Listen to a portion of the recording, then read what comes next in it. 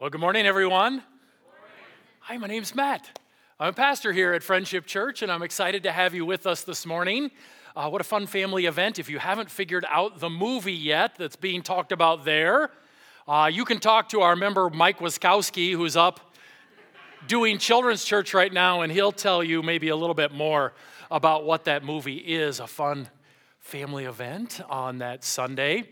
My wife and I filled our day with different family events from people here in the church yesterday, and we went to an 8-year-old soccer game, and then we followed that up by going to a 5-year-old soccer game. And then later on, we went to a 2-year-old's birthday party.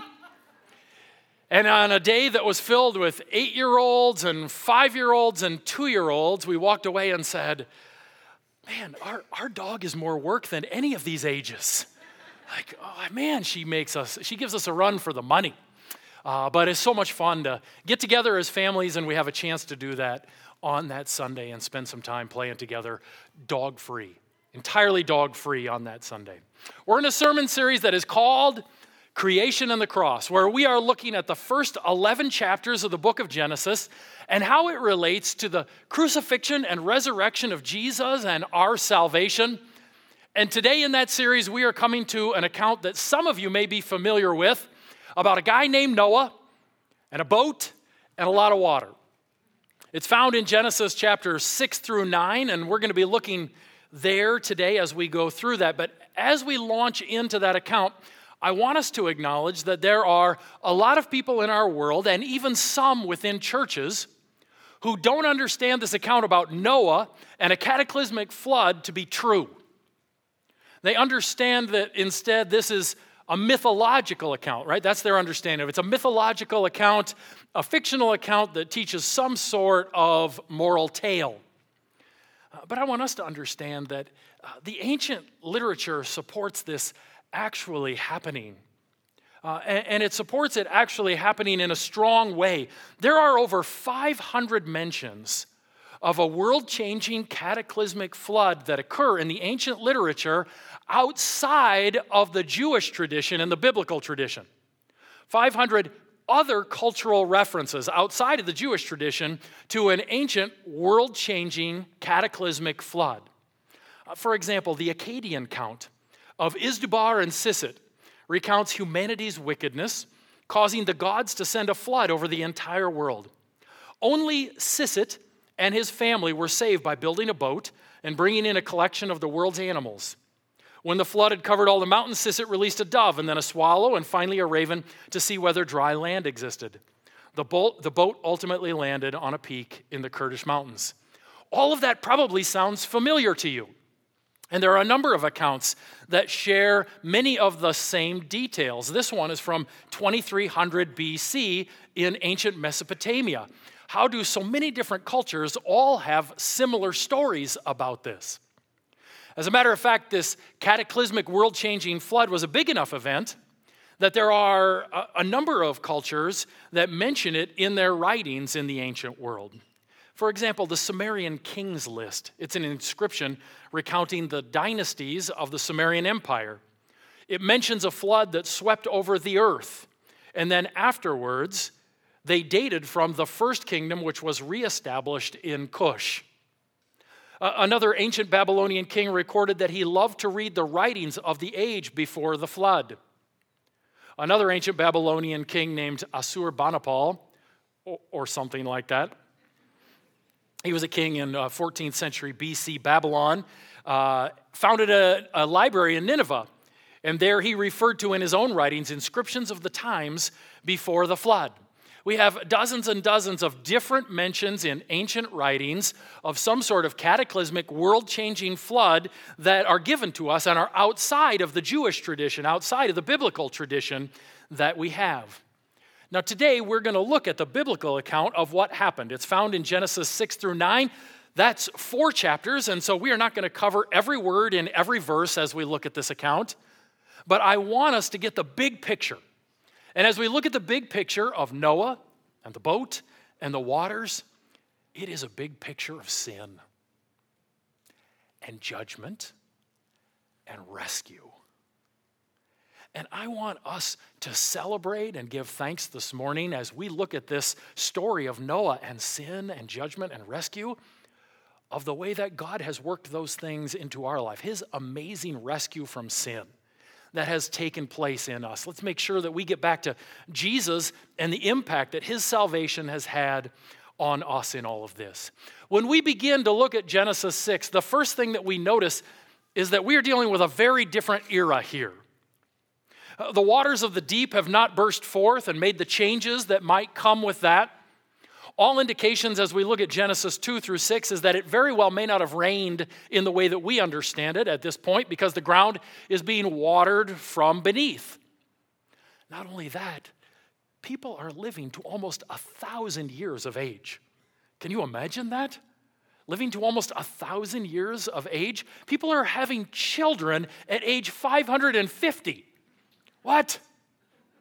You just think about what that does for the world's population when you have parents, grandparents, great-grandparents, great-great-grandparents, great-great-great-great, all having kids at the same time. It's not one generation having kids at a time. All these generations are having kids at the exact same time. It is a very different era. And on top of all of that, look at what Genesis 6 says is going on. When man began to multiply on the face of the land, and daughters were born to them, the sons of God saw that the daughters of man were attractive, and they took as their wives any they chose. Then the Lord said, "My spirit shall not abide in man forever, for he is flesh. His days shall be 120 years. The Nephilim were on the earth in those days, and also afterward, when the sons of God came into the daughters of man, and they bore children to them. These were the mighty men who were of old, the men of renown." There are a lot of interpretations of what is going on in this passage, and I really don't want us to get hung up on it because it is not the main thing that is being covered in Genesis chapters 6 through 9. But real quick, I think that the sons of God in this passage are actually angelic beings that are being disobedient to God and are having relations with human women. I say that because this particular phrase translated sons of God in the Hebrew is used 5 times in the Old Testament. Once here, 3 times in Job, and once in Daniel. And every time it appears, it's speaking of an angelic or spiritual being. And so I think that these are angels who are being disobedient to God and are then put in chains during this era and are spoken of in the New Testament in 2 Peter chapter 2, verse 4, and Jude, verse 6. These are the disobedient spirits who are in chains, I think, that are mentioned in those passages. We also see here a mention of the Nephilim. And what we know about the Nephilim is very little. They were people of renown. That is what we know for sure. There are some people who contend when it says that they were here before and after, that it means before and after this entire era that we're about to read with, and others who think it means before and after the sons of God and the daughters of men had relations. And it's fairly unclear, but we know that they were an ancient people of renown. I really don't want us to get caught up on the sons of God, the daughters of men, or the Nephilim, because that's not the main point of what Genesis 6 is saying. The main point that it is trying to get at is that people are sinful, and wickedness had spread and covered the entire face of the earth. Genesis chapter 6, verse 5, "The Lord saw that the wickedness of man was great in the earth, and that every intention of the thoughts of his heart was only evil continually." A few verses later, "Now the earth was corrupt in God's sight, and the earth was filled with violence. And God saw the earth, and behold, it was corrupt, for all flesh had corrupted their way on the earth." Why was the earth filled with wickedness? Look back at Genesis chapter 6, verse 1. What does it say? It says, people had multiplied and filled the earth. And as people filled the earth, wickedness filled the earth, because we as people are sinful. That isn't the way that God made us to be. If we go back a few weeks to Genesis chapter 1, we see that God made people to be in his image. We were to reflect God. God is loving, and so we were to be perfect in love. And God is generous, and so we were to be perfectly generous. And God is truth, and so we were to be totally honest in all we did. But when Adam and Eve sinned in Genesis chapter 3, we see an immediate breakdown or corruption of the image of God, don't we? Immediately they're lying and they're fighting and they're blaming each other just moments after that first sin. And what we understand is that people still have the image of God. We are unique in God's creation, but that image of God that we have has been corrupted or rotted because of sin. I'd like to go back to an illustration here that Thomas Gold used when he was preaching here in May. I asked him to preach on the entire book of Genesis. And Thomas said, "What? Are you kidding me? That's your assignment? You want me to preach on the entire book of Genesis in a Sunday?" And I said, "Yes, you can do it." And he did it. And he did an amazing job. And during that time, he used an illustration about the image of God and asked people to imagine the image of God in people as a banana. Right? I have a banana here. I rode in with it this morning. It was so hard not to peel it open and eat it. Right? And that, if you can imagine this banana as the way that God intended for people to be, totally, perfectly in his image, this banana better represents what happened to Adam after the first sin. Right? This banana has been corrupted. It's rotted. It might be good for banana bread, but that's a different illustration for a different time. I'll put that back so you don't have to look at it. Yeah, sorry, I can see a couple of you. Ew, get that out of here. Right? Is it still a banana? Yeah, it's still a banana, but it's corrupted in a sense. It's rotted in a sense. And in that way, do we still bear the image of God? Absolutely. God's going to affirm that at the end of this account, that we still bear the image of God, but not fully in the way that was intended. It is a corrupted image. It is a broken image, and one that Christ has to restore in us through salvation. Genesis chapter 5 is a long list, a genealogy. If you looked at Genesis chapter 5, it's so-and-so begat, so-and-so who begat, so-and-so. And sometimes when we get to those lists, we're like, oh, genealogy. Okay, what's in Genesis chapter 6? Right? Come on now. Some of you do that. Okay, we all do that at times, right? But what's the point of Genesis chapter 5? That whole genealogy, one of the primary points is to help us understand that the sin problem that took place in Adam is getting passed down from generation to generation to generation. If we look at just the first 3 verses of Genesis 5, it says, "This is the book of the generations of Adam. When God created man, he made him in the likeness of God." Adam was originally designed totally and perfectly in the image of God. Male and female he created them, and he blessed them and named them man when they were created. But then Adam sinned. There was this brokenness and this rot. Verse 3, when Adam had lived 130 years, he fathered a son in his own image, after his image, and named him Seth. All right, after his likeness, after his image. God's design was that people would pass down this perfect image of God. But because of the rot of sin, instead, when Adam began to have children, what got passed down? That rotted or corrupted image of God. So that the sins of great-grandparents get passed down to grandparents, get passed down to parents, get passed down to children. Anyone ever witnessed this in your family? Yeah, absolutely. Absolutely. God made people to be in his image, but what gets passed down is the sinful, broken, and corrupted image. This is why a 2-year-old will receive a perfectly logical, straightforward set of instructions from their parents and look at them and say, no. This is why a husband and wife will gather after busy days and come together, and instead of thinking about, how can I serve you tonight, say, shouldn't you be doing this for me? This is why people will reject others or mistreat others based solely on their skin color. This is why people will kill unborn babies because they're to be born at an inconvenient place in life. This is why people go out and talk about their coworkers behind their back because of this sin issue that gets passed down from person to person to person. People are sinful. And when God's Spirit begins to work in our lives to bring us towards salvation in Jesus Christ, the first thing that God's Spirit does is he convicts our minds and our hearts about our own sinfulness. He shows us the desperation of our own situation, our need. That is the first step that God's Spirit works into our lives as he brings us to this place of salvation. He breaks our hearts. He breaks us over our own sin in light of the holiness of God. We are a sinful people, and that is on display in Genesis chapter 6. But the second thing that we see is how God treats sin. Genesis chapter 6, verse 13, we see that God judges sin. And friends, I want us to understand God judges sin with punishment every time it happens. Let me say that again. God judges sin with punishment every time it happens.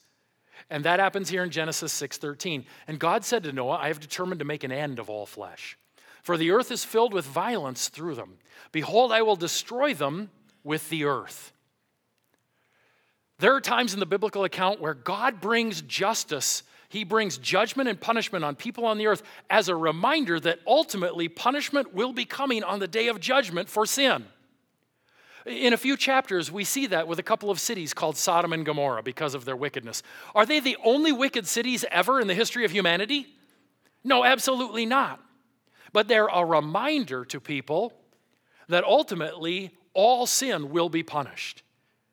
And the ultimate example of God punishing people here on the earth is, of course, with this flood. As followers of Jesus, we recognize that God's punishment for sin usually does not come on this earth. That the New Testament teaches us that God is patient and long-suffering towards sin. He doesn't give us what our sins deserve. What our sins deserve is immediate physical, spiritual, and eternal death. But God doesn't give us that the first time we sin. Instead, he is patient, long-suffering, so that we will be a people who repent and come to him. Colossians chapter 3, verse 5 lists a bunch of different sins. And then Colossians 3:6 says, on account of these, the wrath of God is coming, future tense. The wrath of God is coming. Our next study after this is going to be on the book of Romans, which in the first few chapters has a fair amount to say about the wrath of God, the punishment of God that is coming because of people's sin. I want us to understand that every time there is sin, there is punishment from God. Now we're going to see in just a second, someone has taken that punishment for us. God is not an unjust judge who just turns a blind eye to sin and says, oh yeah, go ahead, whatever, do whatever. No. Sin must be punished, and he punishes that sin. The gospel isn't that God says, let's just forget about it. The gospel is that he punished that sin on someone else instead of on you. Because God judges sin in each and every time. And when the Holy Spirit begins to work in our lives to draw us towards the salvation of Jesus Christ, the first thing that he does in our life, he gives us a deep sense of brokenheartedness and guilt about our own sin in front of a holy God. The second thing that he does is he brings the reality to our hearts and minds of the judgment of God towards that sin. That there is a genuine fear that takes place in our life because of God's judgment towards that sin. And as our lives are being worked in by the Holy Spirit in order to draw us into relationship with Jesus, he starts with those things. Right? A reality, the reality of our sin, guilt about our sin, and then secondarily, the reality of judgment towards that sin and God's punishment towards that sin. But he doesn't leave us there, does he? Because ultimately, those who are saved recognize God has a plan for rescue. Is there sin? Is there punishment? Yes, but God has a plan for rescue. For Noah, that's in Genesis 6:14. Make yourself an ark of gopher wood. Make rooms in the ark and cover it inside and out with pitch. God is going to destroy the wicked world around, but he is going to save this one family through this really large boat. 450 feet long, 75 feet wide, 45 feet tall. And he is going to tell he's going to tell Noah to bring all of his family on. And then once he gets all of his family on, he's also to bring 2 of every kind of animal. except the ones that are clean and good for food. He's supposed to bring 7 of those. Wow, what are they going to use those for? Delicious. Right? 2 of every kind of animal, but 7 if they're good for food. And they're to all go and get on this boat, and this is God's rescue plan for Noah, for his family, and for humanity. As followers of Jesus, we recognize that we have an even greater rescue plan, right? That the very Son of God came down, lived a perfect life, went to the cross on our behalf. He took the punishment that we deserved so that we could be declared righteous before God our judge, that we could have new life in him. And thanks to that arc of Jesus' death and resurrection, thanks to that rescue plan that God has for us, we can now remember and proclaim the gospel of rescue to ourselves each and every day, right? And we want to do that.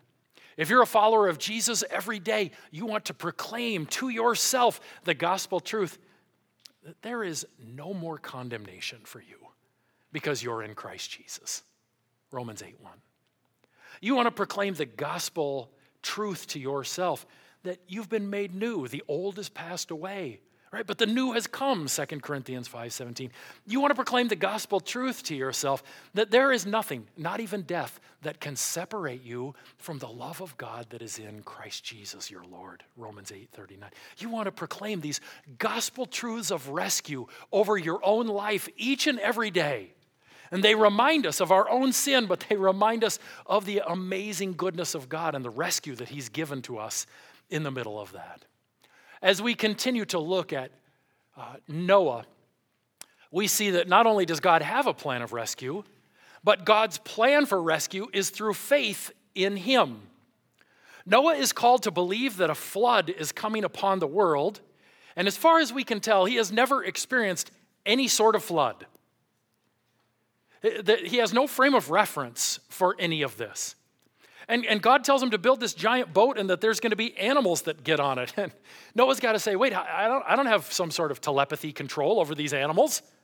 I don't have some sort of land-based Aquaman or something that can control all of these animals. What am I supposed to do here? There's a lot that's out of his control and a lot that he doesn't have any reference for. And yet, what does Noah do? He believes God. He has faith in God, doesn't he? God calls us to live lives of faith in his rescue promises.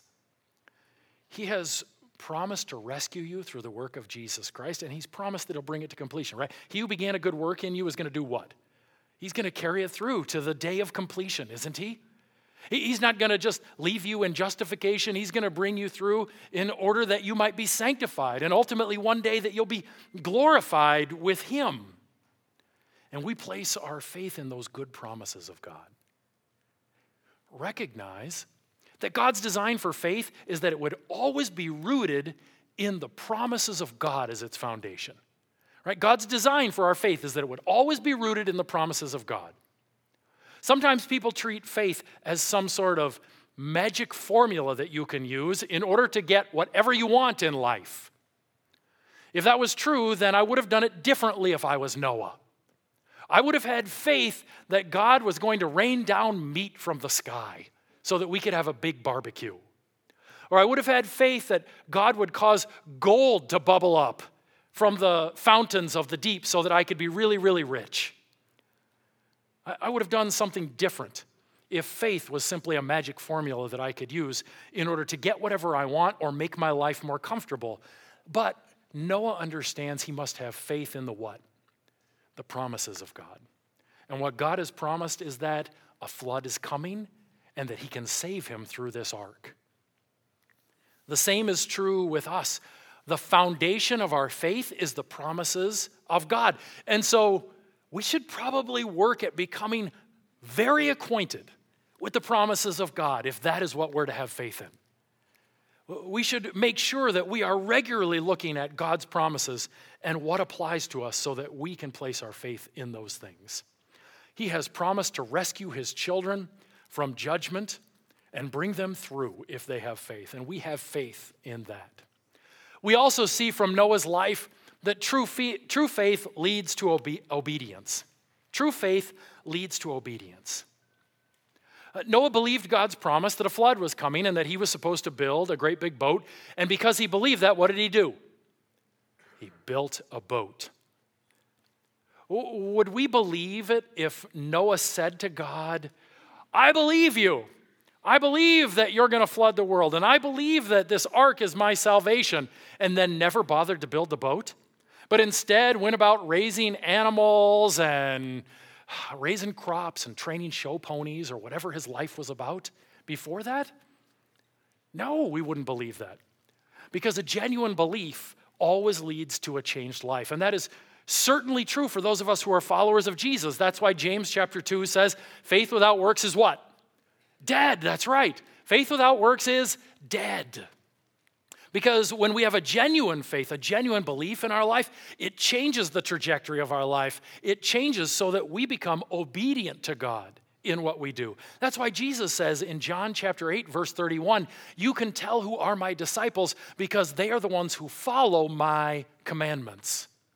And why Jesus says in Matthew chapter 7, verse 21, not everyone who says to me, Lord, Lord, will enter the kingdom of heaven, but only the one who does the will of my Father who is in heaven. Why is that? Because a genuine faith is always proven true by a life that is transformed. A genuine faith is always proven true by obedience, and that is what we see with Noah here. Our obedience is evidence that we have a genuine faith in Jesus. True faith leads to obedience. We also see with Noah, God has a covenant with the saved. God has a covenant. With those that he saves, he has entered into a covenant. That covenant with Noah is established in Genesis chapter 9. There's a little bit of preamble to the covenant at the end of chapter 8, and actually a little preamble to the covenant at the beginning of Genesis chapter 9. We see in Genesis 9, 1 through 4, that God says, Noah, I want you and your family to make sure that you are being obedient to my Genesis 1 command to be fruitful and multiply and fill the earth. Let's get back about that business. And then in verses 5 through 9 of Genesis 9, he says, and I want to remind you that people are made in my image. And so you can go ahead and kill any animals you want in order to eat them for food. That's fine. But you are never to take the life of your fellow human being. You are not to kill your fellow people because they are made in my image. And they have a unique and intrinsic value that is different than the animal kingdom. Then after those reminders, God enters into the covenant. Genesis chapter 9, verse 11. I establish my covenant with you that never again shall all flesh be cut off by the waters of the flood, and never again shall there be a flood to destroy the earth. If you look back just a few verses to chapter 8, verse 22, God says, as long as the earth lasts, the seasons will continue. Life will continue on as long as the earth lasts. This is his covenant with those who were saved from his judgment. And we recognize as followers of Jesus that there is a covenant that we have entered into. As those who have been saved from the judgment of God, we have entered into a covenant, often referred to as a new covenant. We see in Ezekiel chapter 36 that this is a covenant in which we get a new heart and a new spirit. And Jesus says in Luke chapter 22 that this covenant is enacted through what he did. He says, this is the cup of the new covenant in my blood. God gives us a new heart in the new covenant. It's a heart that wants to follow after him. It's a heart in the new covenant that desires to be obedient to him. Does that mean we always are? Our desire is always to be obedient to him. There are times that we don't do what we wish we did, and other times we do what we wish we didn't, Romans chapter 7. But our heart's longing is to follow after him and be obedient to him. He's given us a new heart in this new covenant. Not only that, we get a new spirit, we're told. An indwelling Spirit of God, right? The Spirit of God dwells in us and then strengthens us to be obedient to those desires of the new heart that we have received. We have entered into a new covenant with God. Now you may say, I don't deserve a covenant with God. Do you know what I've done? Right? Do you know what I've been a part of in my life? Do you know what I think about or do when no one is around? And the good news is God's covenant is in no way based on your perfection. Right? God's covenant isn't even based on your goodness. We see that it's not based on perfection. At the end of Genesis chapter 9, what is Noah and his sons doing by the end of Genesis chapter 9? Noah's so drunk he doesn't know what's going on. And one of his sons comes in and does something inappropriate in his tent and views him in a way that was inappropriate. And then he and the boys have all sorts of family conflict about it. This is the righteous family on the earth, and they're a mess. And it's a reminder to us, as you walk through the rest of Genesis and God's chosen family, what are you going to see? Mess upon mess upon mess. It is a giant ball of dysfunction as we read through the book of Genesis. And it's a constant reminder to us, the covenants aren't based on your goodness. They're based on his grace. They're not based on your good. I love Genesis chapter 8. The second half of verse 21. If you look at the second half of verse 21 in Genesis chapter 8, there is this amazing passage where God is getting ready to proclaim his covenant, and he says, I will never again curse the ground because of man. For the intention of man's heart is evil from his youth. Neither will I ever again strike down every living creature as I have done. What does God say here? He says, I will never again curse humanity and end life because I have a strong belief that people are just going to get better.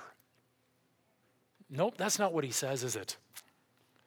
He says, I'll never again curse the ground. I'll never again bring humanity to an end like this because I think that while they do some things that are a little wrong on the outside, their hearts are really good.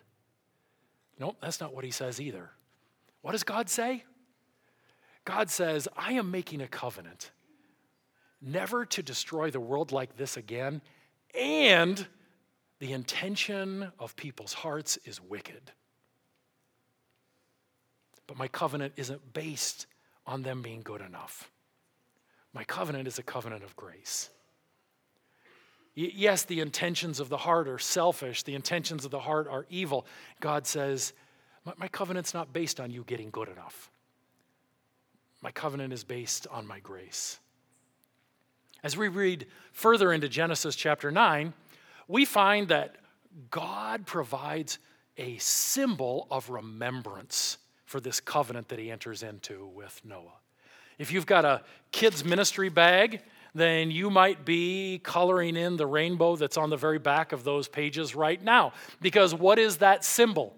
Right? God says, I'm going to provide this rainbow, and it is going to be a constant remembrance of this covenant that I've entered into with you. Wouldn't it have been nice if Jesus had given us a symbol of remembrance of the covenant that we enter into with him? Wouldn't that have been nice? Yeah, I hear young people correcting me. He did. Yeah, that's right, he did. Right, this cup. Right, this cup. It's the new covenant in my blood. Every time we take the Lord's Supper, we do it in remembrance of what he's done and the covenant that we've entered into with him, this amazing covenant of grace. And so we want to participate in this covenant remembrance today. We're going to take the bread and take the cup. The worship team is going to come back up and help us to spend a little bit of time focusing our hearts and minds. And I would invite you to just spend a little bit of time with the Lord, remembering his amazing covenant blessings towards you. Remembering his plan for rescue in your life. Remembering the way that he's rescued you from sin and from punishment and all that he has done in order to make that possible. And then when you're ready, go ahead and make your way over to the table and grab those elements, and then you can return to your seats, and after a couple of songs, I'll lead us all as we take those elements together.